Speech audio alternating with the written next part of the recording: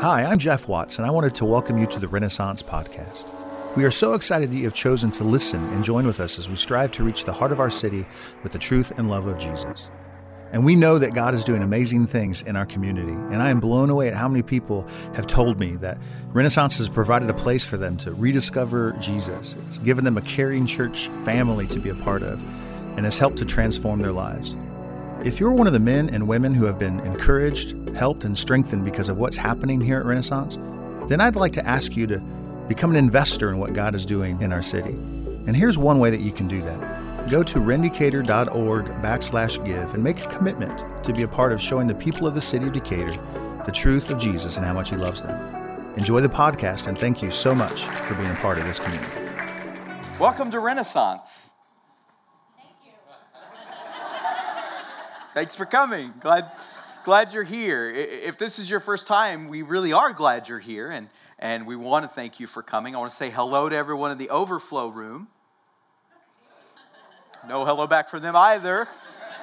I see a theme going on amongst us today, but thank you for sitting in the overflow if that's where you are today. And if you are new with us, you may not know that every Sunday something we do together is study the Bible, and we want to do this every week because we believe it will teach us more about who God is.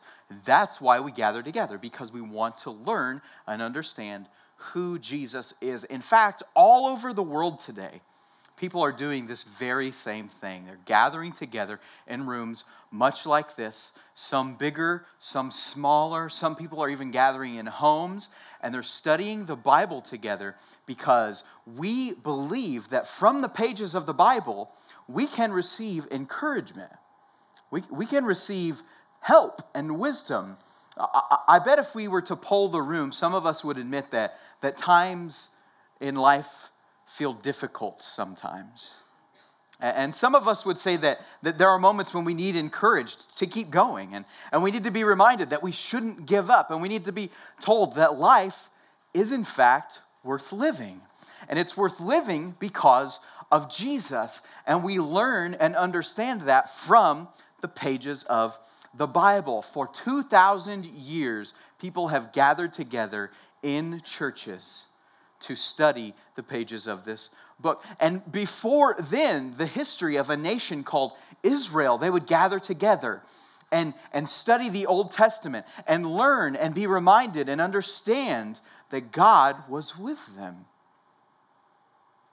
See, the nation of Israel, their origin comes from a man named Abraham, who God promised he would one day have many descendants. And these descendants, to make a long story short, eventually find themselves in the land of Egypt. And at some point, they grow into a large people. And the king of Egypt, called Pharaoh, saw this group of people who had grown so large and said, if they continue to grow, they will overthrow me. So what should I do? I should enslave them. And he enslaves this people group called Israel. And they cry out to God and ask for help. And God rescues them through 10 miraculous events that upset the Egyptian economy. They ravage every Egyptian home. And God leads them out of the land of Egypt through a man named Moses. And once they leave Egypt, they come into the Sinai Peninsula, which, if you're not familiar with that part of the world, is an arid desert place. And they wander in this arid desert place for many years. And many times during those years, they would cry out to Moses, Moses, why have you brought us out here? Did you just bring us here in the desert to die? There are times where we think we had it better when we were slaves in Egypt. And Moses would gather them around, and he would share with them stories of their ancestor Abraham and tell them how God was with Abraham. He would tell them how God was with Abraham's son Isaac. He would tell them how God was with Isaac's son Jacob and how God was with Jacob's sons, all of them. And he would tell them these stories and remind them that because God was with our ancestors, we can know and believe and understand that God is also with us. He eventually took these stories that he would tell them to encourage them and remind them to keep going, to not give up. He took these stories and compiled them into a book called Genesis, which is what we'll be studying today. So if you have a Bible with you, you can go ahead and turn to Genesis chapter 39. If you don't have a Bible with you, that's okay. We're putting the words up on the screens. And you can also look underneath the seat around you and find a hardback Bible, and you can turn to page 33 in that Bible. That's where you'll find Genesis chapter 39. And if you don't happen to own a Bible that you call yours, take that Bible with you when you leave today. But Genesis 39 is where we'll be studying from. But before we do that, I would like to do what we do every week before we study together, and that's pray and ask God to help us understand what he would want us to know. My words, my insights, my understanding of the study that I've done this week is very, very limited. And so it is important and imperative that if we're to learn or glean anything from the Bible today, it's imperative that the Holy Spirit helps us to do that. So would you pray with me and ask him to help us? Lord, we're so thankful that we have the Bible as a guide for how you show people how to live, how you teach people who you are, how you remind us the way that you're always with us. I pray that as we study today, the Holy Spirit would help us to see that and understand it. Just as the nation of Israel was encouraged by these stories to keep going and to not give up, that we too would be encouraged from what we learned today to keep going and to not give up, because Jesus, you are worth it. We thank you, Lord, in Jesus' name, amen. Genesis 39 is a story about a man named Joseph, who is a son of Abraham's grandson, Jacob. And Jacob had 11 sons at this point, and Joseph was his favorite. He was the youngest son, and he loved to give him better gifts than he gave his other sons. In fact, he gives him, the Bible tells us, a coat that is described in different ways by different translations. One translation of the Bible says this coat had really long sleeves, which is weird as a special gift, if you ask me. Some translations say that this coat was very silky and fine. Some translations say this coat was a coat of many colors. Perhaps you've heard of that. If you haven't seen the musical Joseph and the Amazing Technicolor Dreamcoat, that's what this story is about. At any rate, we must understand that no matter what this coat looked like, it was a better gift than Jacob had ever given any of his other sons. Imagine that you have 11 children, you have 10 Etch-a-Sketches, and 1 iPad. And you pass the Etch-a-Sketches out to your 10 children that you don't love as much, and then you save that iPad for your favorite son, and you give it to him. You will have 1 very happy child, and you will have 10 very angry, jealous, bitter, spiteful, hateful children, which is exactly what happened with Joseph and his brothers. And they're so bitter, angry, jealous, spiteful, hateful that they do what brothers do and attempt to kill him. And so they gather together and scheme and plan, and they say, we're going to take Joseph's life. But one of them, the oldest, speaks up and says, I don't think that's that great of an idea. He is our brother. We would break our father's heart. Here's what we should do. We should make a little money off of him and sell him into slavery. Then we'll just tell Dad that he died. We'll know the secret. He doesn't really have to know, but we shouldn't take his life. So they do just that. They sell him to some slave traders. They rip his beautiful coat off of his shoulders and they dip it in the blood of an animal. And they hand it to their father and they say, Father, does this look like Joseph's coat to you? We found it. And he's incredibly upset because he realizes it is in fact his son's coat, his favorite son's coat. And he cries out, my son has been devoured by a wild beast. He thinks he's been mauled by an animal. All the while, he's in fact been sold into slavery. And a man from Egypt, a government official, buys him. And this catches us up to the story in Genesis chapter 39. Starting at verse 1, it says, this Joseph had been brought down to Egypt, and Potiphar, an officer of Pharaoh, the king of Egypt. This Potiphar is the captain of the guard. And that probably means that he's the chief executioner for the king of Egypt. He bought Joseph from the Ishmaelites who had brought him down there. And the Lord was with Joseph, and he became a successful man. And he was in the house of his Egyptian master. And when I first read that he's in the house of his Egyptian master, he's in slavery, and he became a successful man while enslaved by this Potiphar, I had to deal with some tension in my mind, wondering, how is it possible that Moses looks at Joseph's life and says, even while he was enslaved in Potiphar's house, he was successful? It doesn't seem to connect with me there. And maybe it doesn't connect with you either. And we'll return to that idea in a moment. But keep that in mind. While he is enslaved by Potiphar, Moses says he became a successful man. Verse 3, his master saw that the Lord was with Joseph and that the Lord caused all that Joseph did to succeed. So Joseph found favor in his sight and attended Potiphar, and he made Joseph overseer of his house and put him in charge of all that he had. It goes on to tell us that he so trusted Joseph that he didn't even know anything that was happening in his house. He gave him so many responsibilities and believed that Joseph could carry all of them out. He wasn't even willing to check in on him because he just believed Joseph was capable and trustworthy enough to do so.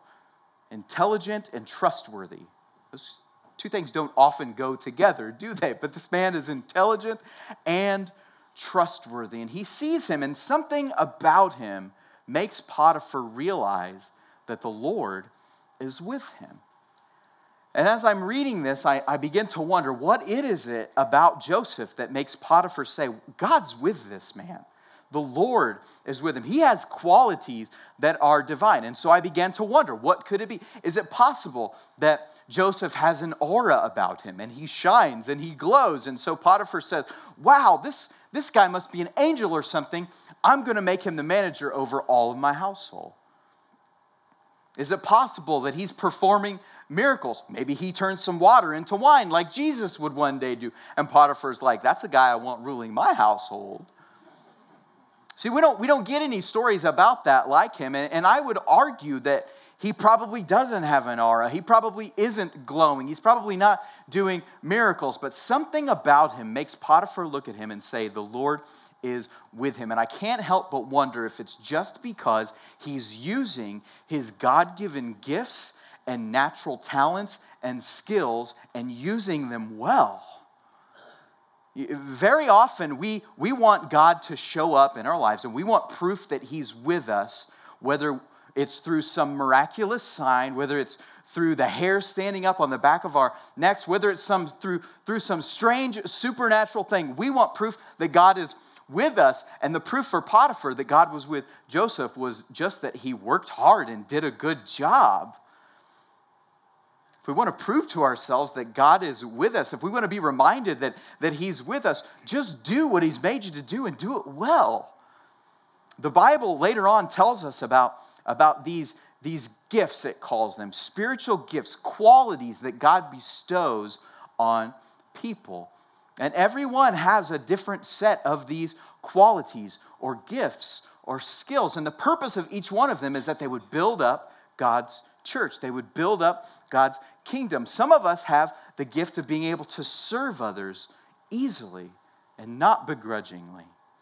Some of us have the gift of being willing to give of our time and money easily and not begrudgingly. Some of us have the gift of being able to administrate and manage things easily and not begrudgingly, and so that it doesn't tax us to deal with people. That is a gift from God. This is the gift that Joseph had, and he just used it, and he used it well. And because he did that, Potiphar looked at him and said, there's something special about this guy.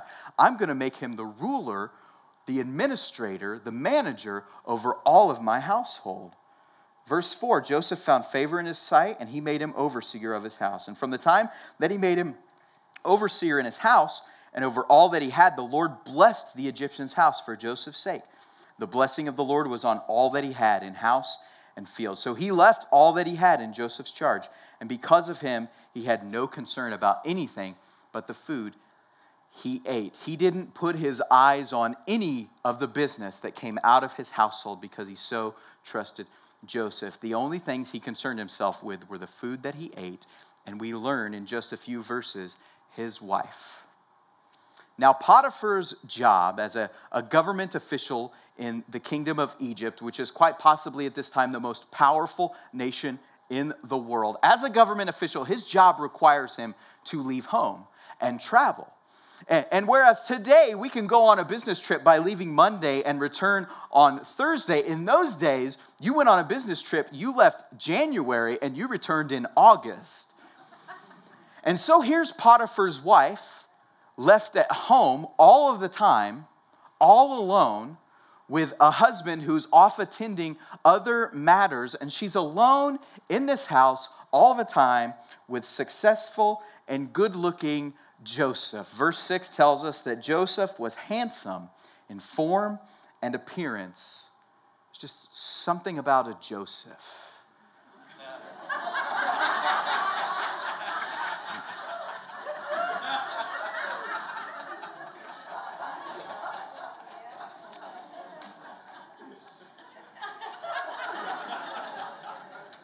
The Bible describes only two people in this way, that they're good looking in their face and they're good looking in their body. That's Joseph and his mother, Rachel. Sexiness ran in the genes, I guess. And so here's good looking, muscular, handsome, strong jawline Joseph, who's intelligent and trustworthy, and he's with Potiphar's wife, the desperate housewife, every day. And verse 7 says, after a time, Potiphar's wife cast her eyes on Joseph and said, lie with me. What she's not saying is, why don't you come and take a break on the couch next to me? This is a euphemism. She's saying, I want you to come to bed with me. Joseph, nobody has to know about this. We'll both have quite a bit of fun. In fact, do you understand my connections with the king of Egypt? Do you understand that I could get you out of this position of your slavery? Do you understand that I could cause you to be elevated into a higher place in this kingdom? Why don't you come to bed with me, Joseph? But verse 8 says he refused. And he says to Potiphar's wife, listen, because of me, my master has no concern about anything in his house. And he's put everything that he has in my charge. He's not greater in this house than I am, and he hasn't kept back anything from me. There's nothing that goes on in this house that I don't have my hands on. There's nothing in this house that my master says is his and not mine except you, because you are his wife. How then can I do this great wickedness and sin against God? Now he realizes that the reason he doesn't want to give in to her pleadings is because his master has been so kind to him. His master has given him this position in life. And no matter what Potiphar's wife could do for him, he refuses. And it's not just because of the natural successes that could come from this affair. It's because he realizes that if he does so, he will be sinning against God. See, there are many times where I believe I'm doing something and no one's watching. There are many thoughts I think that are cruel and angry, and I think it's okay because no one else can hear them. There are times when I know the truth, but maybe I'll twist it just a little bit, and it's okay because no one has to know. But the truth of the matter is, God always knows. The person I am offending, though I might be skirting around offending other people, at the end of the day, by my disobedience to him, I still offend God. Joseph understands this.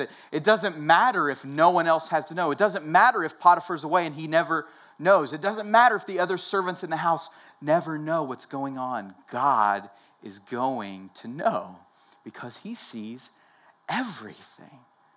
Later on in the nation of Israel's history, we learn about a king named David who becomes one of the most famous and powerful kings in their history. And this David one day lays his eyes upon a woman and he asks her to come into his palace. And to make a long story short, she goes to bed with him. He gets her pregnant, and now he's got a problem because she's married. And her husband's been away on a business trip this whole time. And so in order to hide the affair, he has the husband killed. He quickly marries her, and eventually a man sent from God comes to David and says, listen, David, God knows what you've done. God knows this wickedness that you've committed against this woman and this man's wife. And in great remorse over that event, David pens one of the most beautiful pieces of literature in the Bible. It's in the book of Psalms. It's the 51st chapter. And in this song of confession and remorse, he says, God, it's only against you that I've sinned. I've only done evil in your eyes. Now we can look at him and say, actually, David, you sinned against this woman as well. You sinned against her husband. You sinned against the whole nation because you broke their trust. But he says, no, it's only against the Lord that I've sinned, because no matter who I offend, who I harm, the Lord hurts for them, whether other people can see it or not. So he says, it's only against you, Lord, that I've sinned. And I can think that I can hide everything from the eyes of others, but the Lord still sees it all. And it hurts him. And he's pained by it.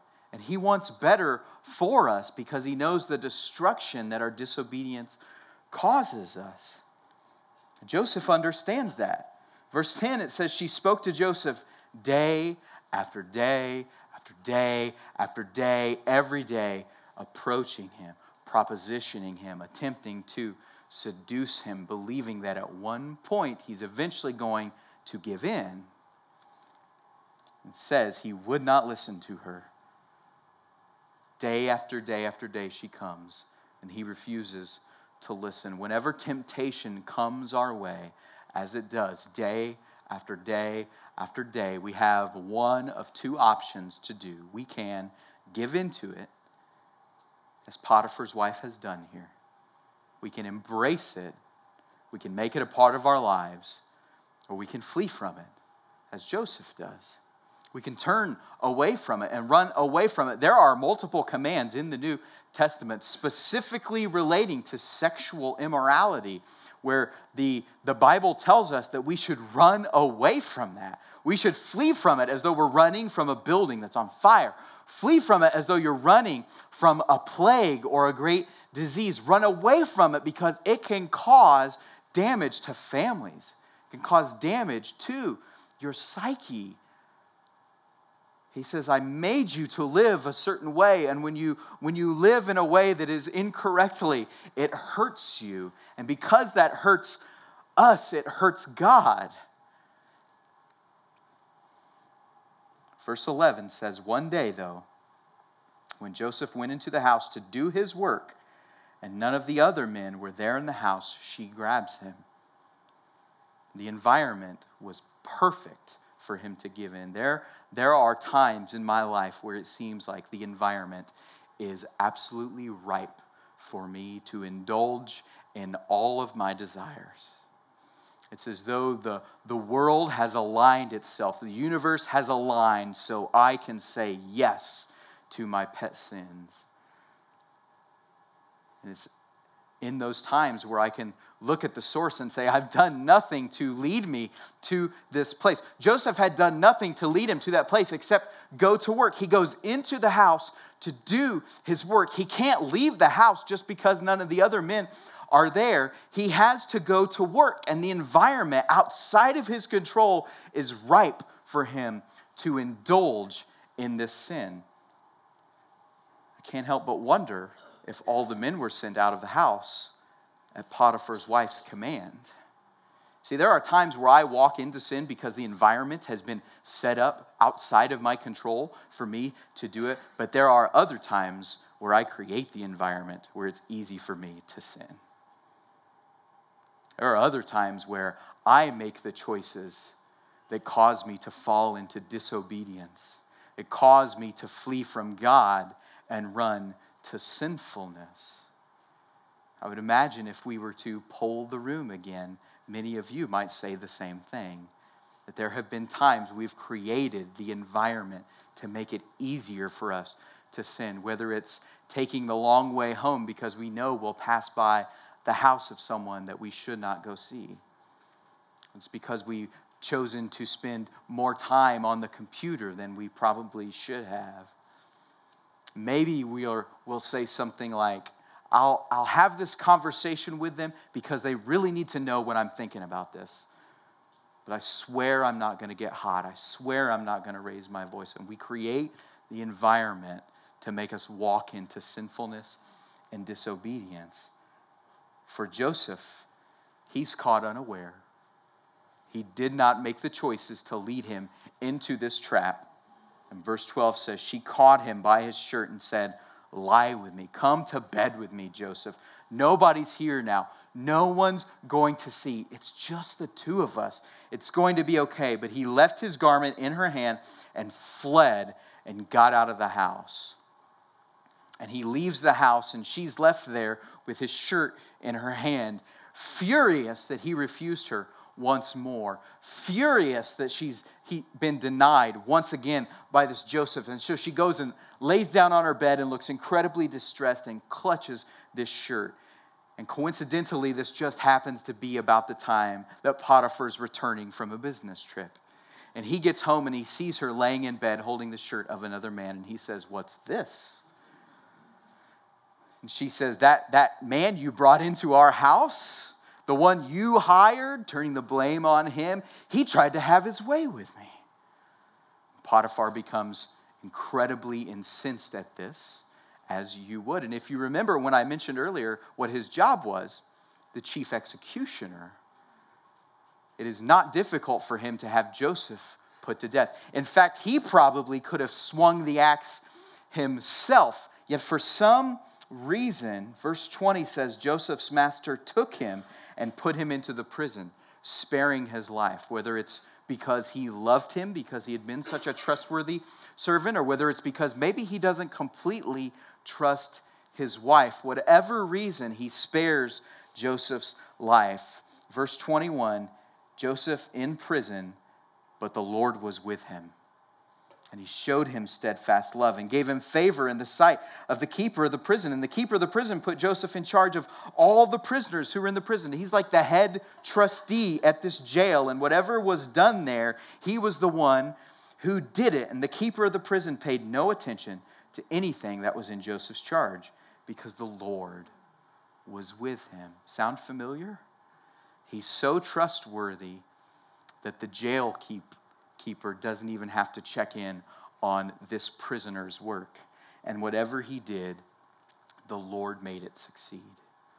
This is this strange tension here that he's enslaved, and yet the Lord is with him, and the Lord makes him to succeed. Enslaved because his father loved him more than he loved his brothers. And then he meets a woman who loves him more than she loves her husband. And now he's thrown in prison because of that. Through no fault of his own, over and over and over again throughout his life, he's put into these situations where terrible things happen to him. And yet Moses tells us that the Lord was with him and he was successful while he was there.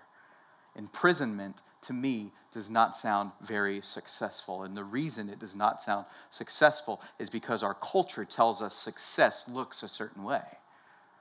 Our culture would tell us that success is having lots of stuff, having the better job, having the wife and 3.5 kids and the cars and the picket fence and all of the things. It would tell us that success is never having to go through a divorce. It would tell us that success is that your children always speak to you and love you. It would tell us that success is never having any problems with the people around you. But what we see over and over and over again in the Bible is that what our culture would tell us what success looks like is not what God would tell us what success looks like. God would say that success lies in this reality, this fact that God is with us. Over and over and over again throughout the Bible, we read stories of people who are suffering and who are in great turmoil and who are going through difficult circumstances, many of whom are at the lowest points of their life. And the common refrain is that the Lord was with him. The Lord was with her. And because he was with him, because he was with her, they knew they were going to be okay. And as Moses gathers the children of Israel around while they're wandering in the desert, wondering, where is God in all of this dry place? We had it better in Egypt. He says, don't forget, God was with Abraham. Don't forget, God was with Joseph. He was with Joseph when he was a slave in Egypt. You just left slavery under the hand of an Egyptian master in Egypt, and God is still with you here. If they could look back at those stories and see that that was true, how much more so can we, knowing that Jesus has come to rescue us from ourselves and from our sin, how much more so can we look back and say that if God was with Joseph, God will be with me? I spoke with a friend of mine this week who said that they feel as though God is distant from them. They feel as though God is not present with them because they don't experience that presence in ways that they used to. And I began to get angry for a couple reasons. One, because I felt that way before, but I also got angry because it dawns on me as I'm having this conversation, it's not God's fault that you feel that way. It's not God's fault that I feel like he's distant from me. If I feel like he's not with me, it's not because he's left, it's because I'm looking for him in all the wrong places.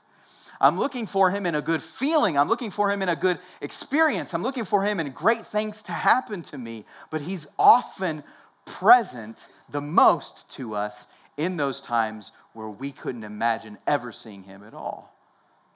That's when he wants to reveal the truth of who he is to us. When we get into those spots when nothing else would truly matter than knowing more of who God is. The only time God has ever chosen to leave one of his children, the only time we read about that happening in the Bible is as his son Jesus is hanging on a cross. And as he's hanging on a cross there, he turns to his father and says, "Why have you forsaken me? Why have you left me? Why have you chosen to leave me alone?" And he didn't get the answer in that moment, but we get to understand now that God forsook and left his son Jesus on the cross so he would never have to leave you and I. Because that moment happened to Jesus, we now get to experience God present with us forever. He never leaves. If I don't think he's here, it's because I'm not looking for him. It has nothing to do with the way I feel. It has nothing to do with what I do or don't do. It has everything to do with what Jesus has done. And all throughout the Bible, we see this truth that no matter what circumstances a person finds him or herself in, God says, "I'm with you." There's a man named Paul. We call him the Apostle Paul, which simply means he was a messenger. A messenger of what? He was a messenger of this truth and this love of Jesus. And he would travel around to different cities in the Mediterranean region of the world. And he would start churches when he got to this city. And he would teach them for a while and help them to grow. And he would go on to another city. And when he would do that, he would write letters to his friends in the previous cities, encouraging them and reminding them, don't give up. Keep going. It's all worth it because of Jesus. And because he's continually doing this, starting churches, talking about Jesus, he's eventually thrown into prison for doing not only the right thing, but the best thing, sharing the truth of who Jesus is. And he finds himself in a Roman prison where very often the prisoners were shackled by their ankles and hung upside down for periods of time. And these prisons were rat infested and there was no latrine in them. And so if they had to use the bathroom, many times they had to go where they would lay their head down at night. And here's this man, Paul, in this prison because he's been telling people about Jesus. And he's visited by a friend who says, "Paul, what are you doing here? Tell me how you got here. What do you think? What's your perspective on life in this place? And he says to this friend, my perspective on life is that you should be joyful in everything that you do. His friend says, how can you say that? And Paul says, it's because I've learned to be content in everything. And I can imagine him turning to that friend and saying, write this down and deliver it to my friends. And we have that here, what he may have said, write this down. He says, I know how to be brought low. I know how to abound. In any and every circumstance, in good things and in bad things, I've learned the secret of facing plenty and hunger. I've learned the secret of having too much. I've learned the secret of having to deal with not having enough. And that secret is that I can do all things through him who strengthens me. See, we've heard that verse a lot in our culture, in our church culture, that we can do all things through Christ who gives us strength. And we often take it and we apply it to situations to help us imagine. I can do all things through Christ who gives me strength. I can get a promotion at work through Christ who gives me strength. I can run a mile longer in my workout through Christ who gives me strength. I can sing a better note through Christ who gives me strength. And I believe we've hijacked the meaning of that verse to apply it to things that don't really matter. If we say that, we have to apply it to everything. So Potiphar's wife now is walking around, I can have Joseph through Christ who gives me strength. No, it specifically means, Paul tells us, if we understand that he's in a prison cell, and he says, I know how to be content whether I have everything or whether I have nothing, and it's because Christ is with me and giving me strength. It doesn't look like what our culture would say success is. When Moses said Joseph succeeded, it was his simple acknowledgement that the Lord was with him that brought him that success, that God viewed as success. It was not freedom from slavery. It was not freedom from prison. It was just simply the presence of God. This man, Paul, goes on to write another letter to some friends in a city called Corinth. We have a copy of that letter in the Bible. It's called the book of 1 Corinthians. And into this letter he's writing, he tells the story of the nation of Israel as they're wandering through the wilderness. And there comes a moment while they're wandering through the wilderness that they're very thirsty. They've approached a place where there is no oasis and they have nothing to drink. And so they turn to Moses and they say, Moses, have you brought us out here in this desert to die? So Moses turns to God and says, have you brought us out here in this desert to die? And God says, Moses, I want you to turn around and look. There's a rock in the desert. Go up to that rock and hit it with your staff. Moses says, why? Just do it, Moses. Just trust me. And he says, okay. So he goes up and he strikes that rock with his staff. And after a moment, he begins to see a little bubble that looks like water. And then pretty soon, coming out of this rock in the middle of the desert is a little trickle, some droplets of water. And before you know it, it's squirting out of there. And after that, a stream. And eventually it gushes open like he's opened the fire hydrant in the middle of the street. And now all of them have plenty of water to drink because God miraculously gave them water out of a rock in the middle of the desert. And as Paul's telling them about this story in this letter he wrote, he says that this rock followed them everywhere they went. So the next time they set up camp and they said, Moses, we're thirsty. Have you brought us in the wilderness to die? And Moses turns around to say, God, have you brought us? And there's that weird rock. Oh, I guess I know how this works. And he hits it and water comes out and now they can drink again. Paul says this rock followed them everywhere they went. And he says what they didn't realize is something we get to understand, that this rock that followed them everywhere they went and gave them water when they were thirsty was actually Jesus. This rock was Christ. So often we're looking for Jesus. We're looking for God in crazy, wild places. We're looking for him in all of the great stuff that life would bring us. We're looking for him in good feelings and good graces from others. But more often than not, he is present with us in the simplest places of life. And all we have to do is turn and drink and accept that he's there, acknowledge that he is with us. I'm going to finish up in a moment and the band will return. But before they do, I want to bring attention to one last thing, that as Joseph and as Paul are imprisoned, the lowest points of their lives, and when it had to be the hardest ever to do the things that they know God would have wanted them to do, when they're at the lowest points of their lives, they still choose to be useful. They still choose to do God's will. Joseph is enslaved, and he works incredibly hard, uses his God-given gifts and skills, and is made the overseer of all of Potiphar's house. He's then imprisoned, and he continues to work incredibly hard and use his God-given skills, and he's made the overseer of all the prison. Paul, the apostle, is imprisoned for preaching the gospel, the good news of Jesus, and while he's in that jail cell, he continues to preach about the good news of Jesus. And when I realized that, I couldn't help but wonder, how many times do I want to give up just because things aren't going my way?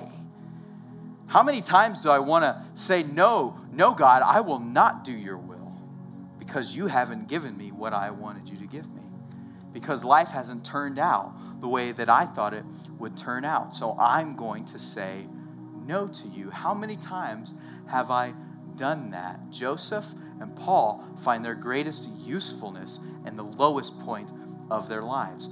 Jesus, who walked amongst the earth, performing miracles, healing blind eyes, helping people who are paralyzed to walk, raising people from the dead, performs his greatest act that served all of us while he's suffering on a cross.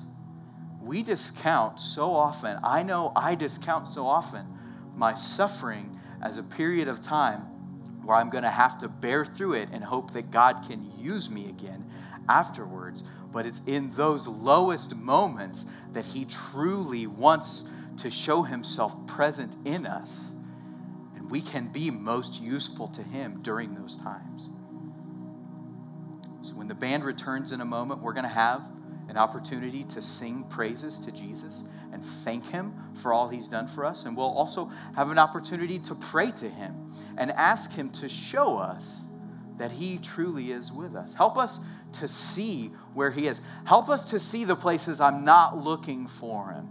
I'm going to ask God to take my eyes off of the normal places I look for him and help me to look for him in places where I've never seen him before. I want to invite you to do the same. Would you pray with me? Lord, we are so thankful that we have this story of Joseph in the Bible. We have this story of a man who, in the midst of enslavement and imprisonment, finds himself the most successful he'd ever been because you were with him. A man who understood that true success does not lie in accomplishments or possessions, but it lies in your presence in our lives. Lord, I pray that you would help us to realize that you are always with us, that you never leave us.